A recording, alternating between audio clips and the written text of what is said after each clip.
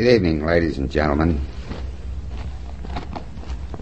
I would like to take this opportunity to thank the dinner committee for having asked me to speak on this occasion, the 15th anniversary of the Brooklyn Group. I know that I expressed the sentiments of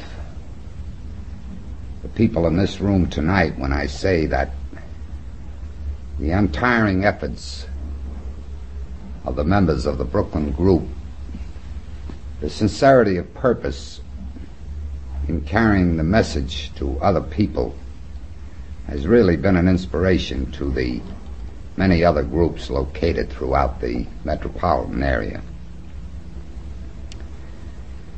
It is always an honor and a privilege to speak at an AA meeting. If for no other reason, it affords me the opportunity to stand up and say that my name is Roy Seberg and I am an alcoholic. In making that statement, it represents a picture of what life was some years ago, made up of hatred and revenge,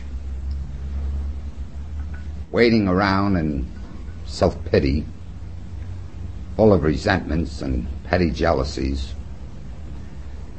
And in the center of all this sat the king himself, bottle of whiskey, always willing and always able to completely take charge.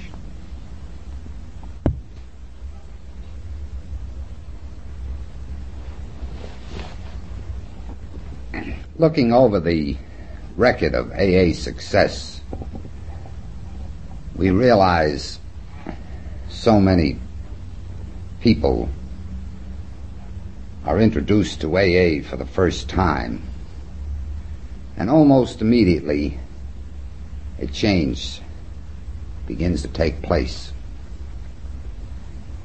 They find themselves becoming honest. They begin to lose these mental reservations and fixed ideas that they could always go around doing what they wanted to do when they wanted to do it. Slowly but surely, a faith is restored to them. A faith in the belief that there exists a power greater than themselves. They have found new friends, people who are willing to share with them their strength, hope, and experience, that they may become a better person, and most important of all, that they once again learn to live with themselves.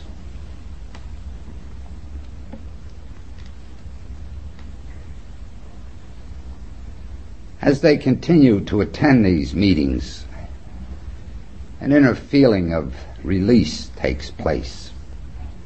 A release from this disease of alcoholism which has so completely encircled their lives. Weeks have turned into months, and to their amazement, they are no longer drinking. They have begun to enjoy life. They are at last at peace with themselves. Once again, they have been welcomed back into the society of human decency. With humbleness, they turn their face towards heaven and say, "Thank you, God. Thank you for the many blessings that have been bestowed upon us."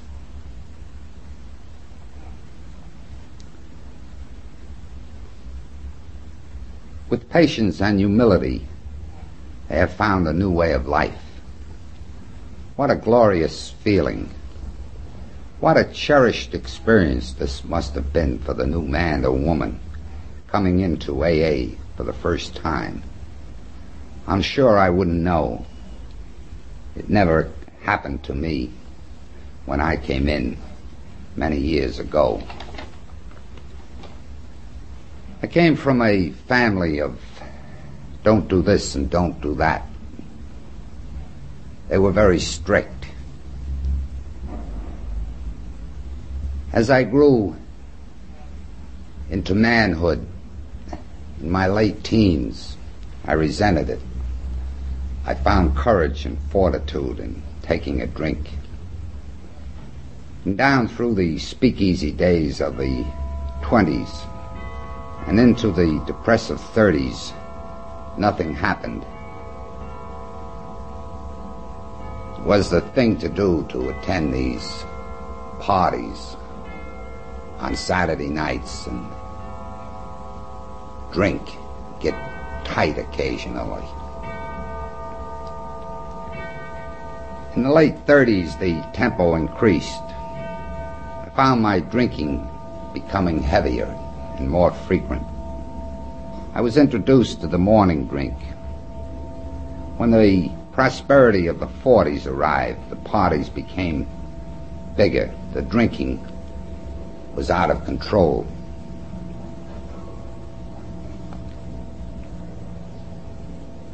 And in the middle 40s, why, things began to happen. I no longer found myself a joyous and merry type of person. I was a repulsive and disgusting type of drinker.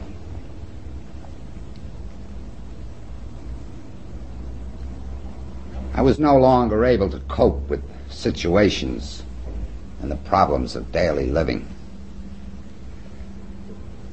I found myself constantly running away. I was making one mistake, however. I was taking myself with me wherever I went.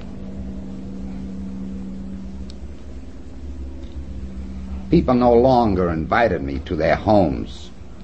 I found myself looking over my shoulder, ducking in and out of alleys, crossing the street to avoid people. It seems I was always sitting at a bar, wondering what was taking place, wondering what was happening to me. I was always taking an inventory of myself.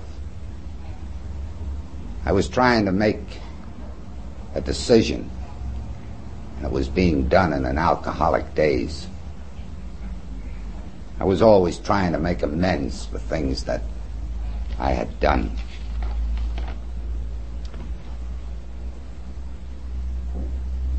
And then I would call to the bartender in that sweet and mellow voice of mine that could be heard on the next corner. "What did you do with the bottle? For God's sake, serve me another drink and make it a double." I didn't realize then that the difference between the person that I wanted to be and the person that I found myself being was a drink of whiskey in front of me.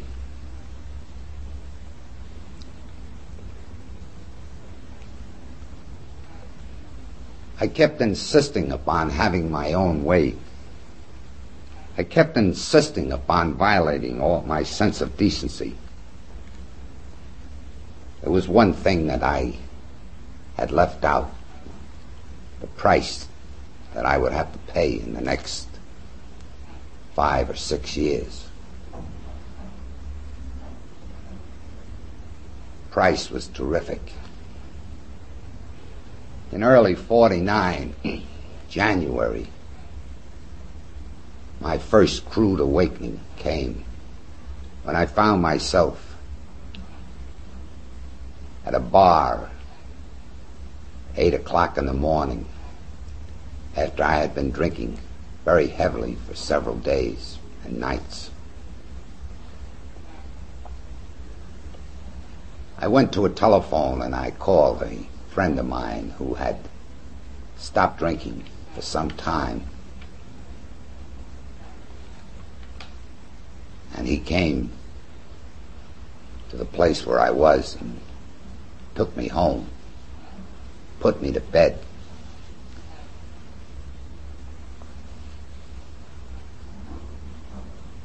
I don't know whether it was that night or the night after when he arrived with 3 other men. One of them was a broker. One other man and my friend were affiliated with large companies in the field of selling. The fourth man was connected with a prominent manufacturer of shoes.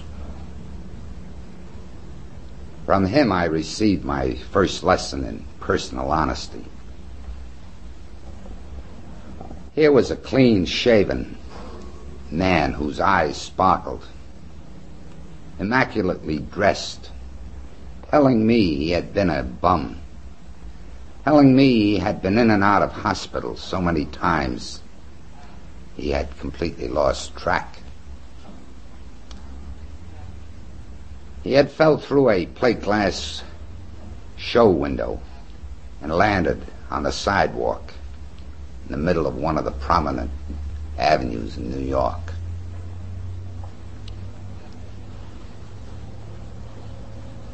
The two salesmen left a message of hope that in AA I would find the answers.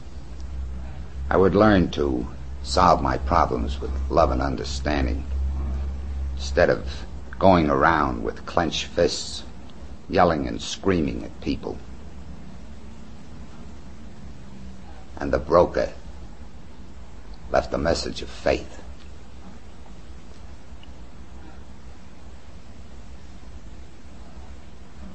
He had torn everything apart, but in AA he had come to believe these people would help him. And if they couldn't help him, they surely wouldn't hurt him. This was the message that these four men left with me. What a pity it didn't penetrate this fogged up brain of mine. What heartaches I would have saved myself. I kept attending meetings. I was unable to completely surrender to this program. I stayed sober on sheer self-discipline, the most unhappy person you could possibly meet. I was unable to turn my will and my life over to a power greater than myself.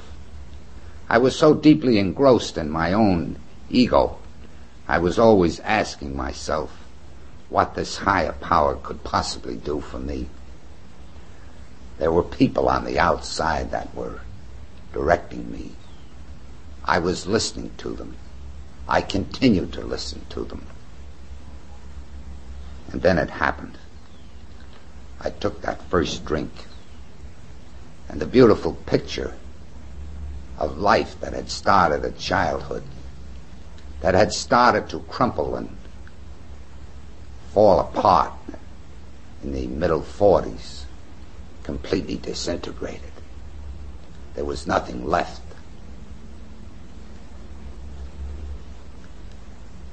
But these four men that had visited me 5 years before had left a message. They had left a seed of AA planted there, and it took root one October morning when I crawled on my hands and knees to a telephone. It took root in the form of a decision that was simply based on the fact that there was no one or nothing that was more important to me than my alcoholic problem. I realize now that I have made many, many decisions in the past. Some of them were of tremendous importance. They not only involved my own general welfare, but the welfare of many, many people around me. They were microscopic in size. They couldn't even be measured in value in comparison with the decision when I simply picked up that phone and said, "This is it. This is as far as I want to go. I'm sick and tired of being sick and tired." For a brief moment there was a feeling of release. It was though a veil had been lifted from in front of my eyes. It was though I was reaching over and turning off a faucet, not of water, but of life's blood that was flowing out of me. These two men came to help me. One of them was the same salesman that had given me a message of hope almost 6 years ago.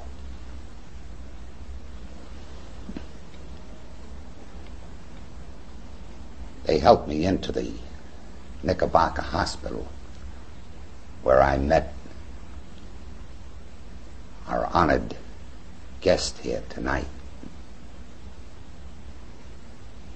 where I stayed for a period of time to begin to clear up this confused mind of mine. Then the coming out of Knickerbocker Hospital and back with the people where I belong.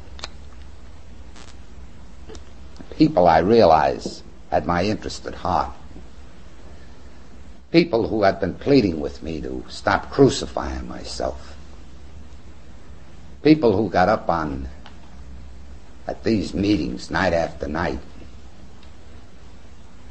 simply channeled out these thoughts and ideas to me that might help me to reformulate and set up a new set of values, begin to fit the pieces of the crossword puzzle of my life together so it would represent a picture that I would like. These same people who had helped restore a faith to me, faith in a power greater than myself. They told me it made no difference what I choose to call it. I could call it God if I wanted to. I could put another O in the word God and call it a power of good. The important thing was that it inspired me to continue to take the stand that I had taken. That it continued to help me to take some of the confusion out of my life. That it continued to help me to solve my problems with love and understanding instead of hatred and revenge. Those were the important things that they kept telling me.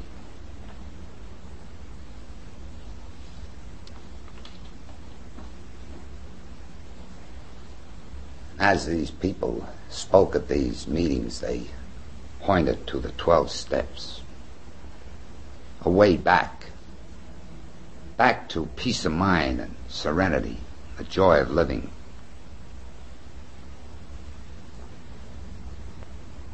And behind every word that they said at these meetings, there were three things that stood out. Three little words that stood out. Just don't drink. Believe in it. Don't tear it apart. Don't analyze it. Just believe in it.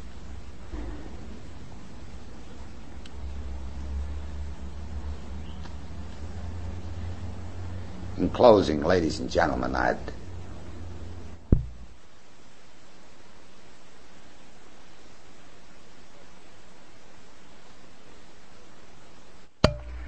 testing 1, 2, 3. This thing who may seek this program. These people in here in this program gave me a second chance. They also gave me a choice. I can stay here and enjoy friendship and peace of mind and happiness that I've found, or I can go back to the fears and frustrations of yesterday. Thank you.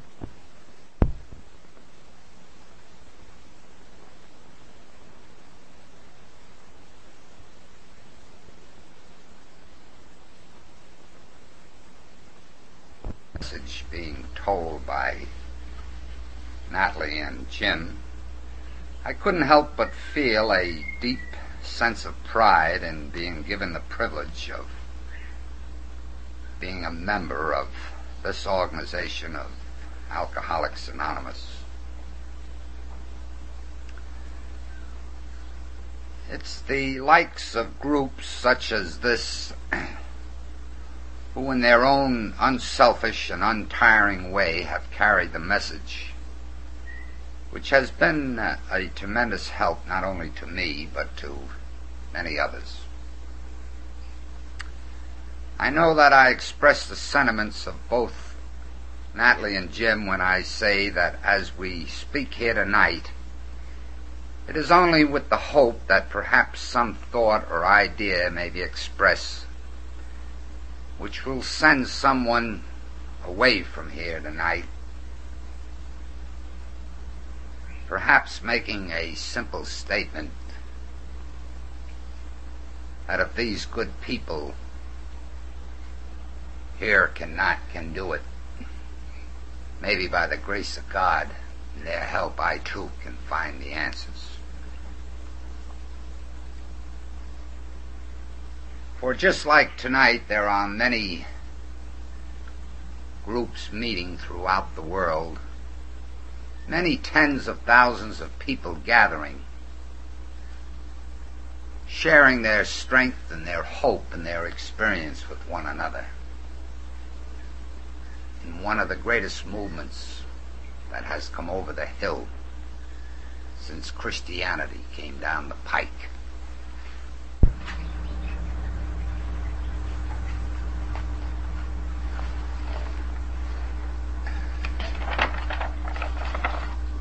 My name is Roy Seberg, ladies and gentlemen, and I'm an alcoholic.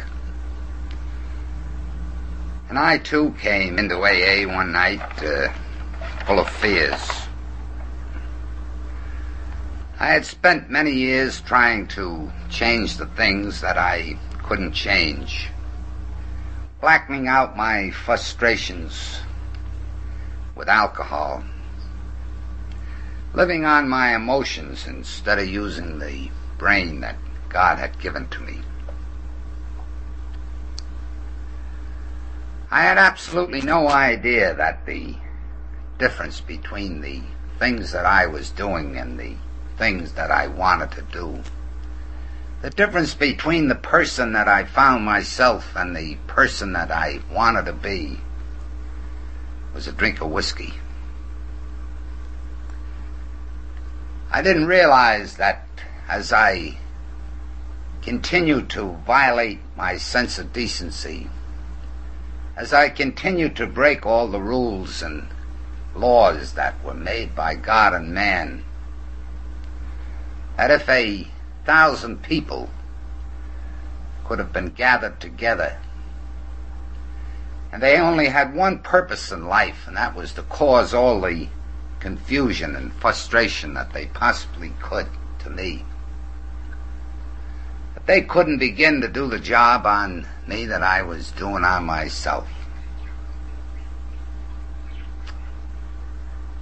And I had to come in here to find out that the difference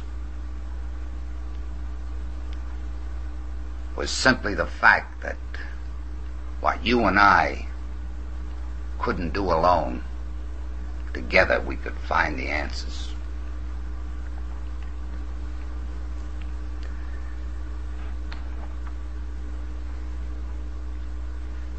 In here I found people who had been able to embrace the spiritual concepts of this program.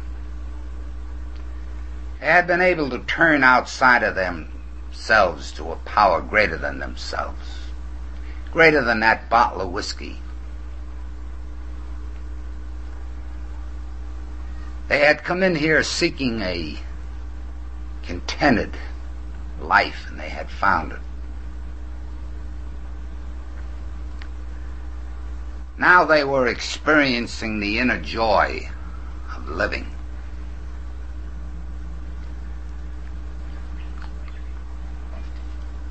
And they were doing it one day at a time without alcohol. And it was then that I realized that these people had found something else besides sobriety. Now they were able to look beyond their own miserable selves and come up with a workable faith. And from this they could formulate and set up a new scale of values. They were able to look beyond their own troubles and resentments. They had at last won their battle over meanness. Instead of that loud shouting of self-acclaim, now they sat humble with a deep feeling of humility. You could almost hear them say, "Thank you for the many blessings that I have received." For now it was a day-to-day life of getting along with other people and treating them with kindness and courtesy and respect. Learning to understand instead of always seeking to be understood. For in here they had learned to substitute the things that had kept them in the treadmill of bitterness and despair for the things that they heard at these meetings, the things they were able to learn through these 12 steps. Now they had the will to surrender their character faults. Now they were able to solve their problems of daily living with a little love and understanding, instead of going around with clenched fists full of hatred and revenge in their hearts. For this program had been conceived out of bitterness and despair. One Sunday many years ago, across a kitchen table in a little brownstone house on Clinton Street, when Bill, looking through his bloodshot eyes at Ebby, wondered what in God's name this man had found that had literally pulled him up out of the depths of the gutter into the sunshine and light of decency.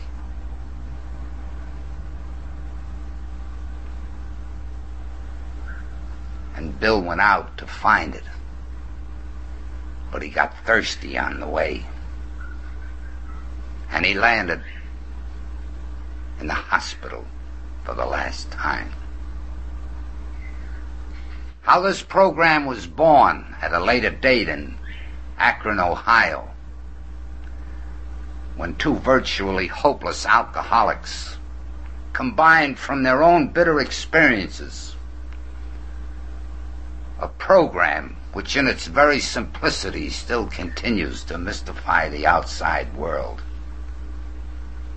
They simply took the remorse of yesterday and they combined it with the fears of tomorrow.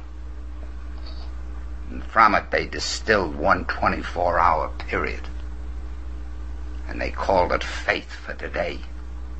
And they believed in it, ladies and gentlemen. They didn't try to tear it apart, they believed in it. And down through the years, this program has been marked with success. 50% of the people, men and women coming in here for the first time, have seen a miracle take place. They have begun to lose these fixed ideas and mental reservations that they could always go around doing what they wanted to do when they wanted to do it. They find themselves being welcomed back into the society of human decency. Now when they walk along the street, they can say good morning to their neighbors. And their neighbors are bewildered to see how well they look.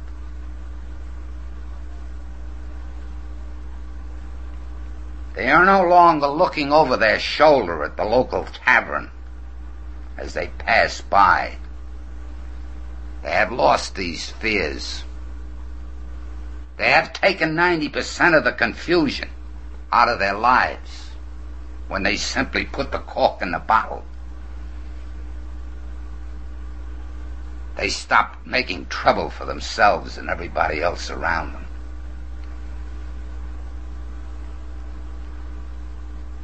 What a wonderful thing for the new man or woman coming in here.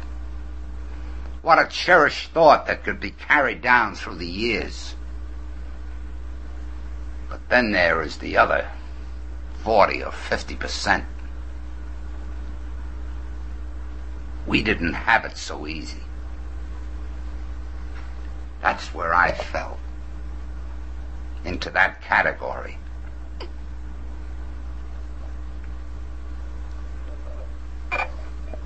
Oh, I was a tough nut to crack. I had all the arrogance and self-pity that marks an alcoholic. I can go back, perhaps, to the Prohibition area, when it was quite the thing to carry a hip flask in our rear pockets. Martinis at that time, if I remember, were made with 6 parts gin, and the shadow of the vermouth bottle was allowed to pass over it. Bathtub gin was quite the rage. We used to all gather and pour the grain alcohol into the bathtub, mix it with distilled water. If we didn't have distilled water, we took it from the tap.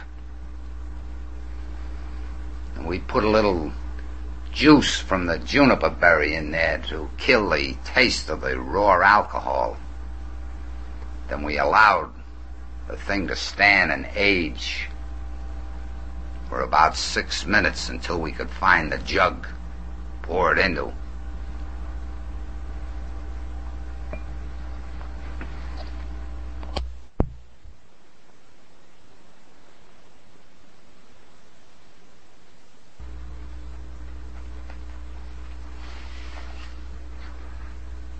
I have here a little poem, ladies and gentlemen, which I would like to take a few minutes of your time to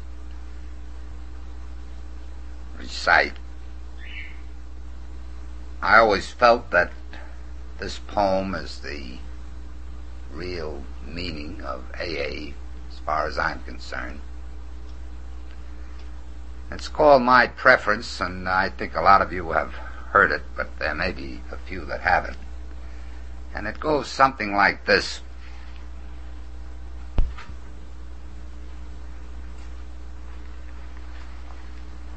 I'd rather see a sermon than to hear one any day.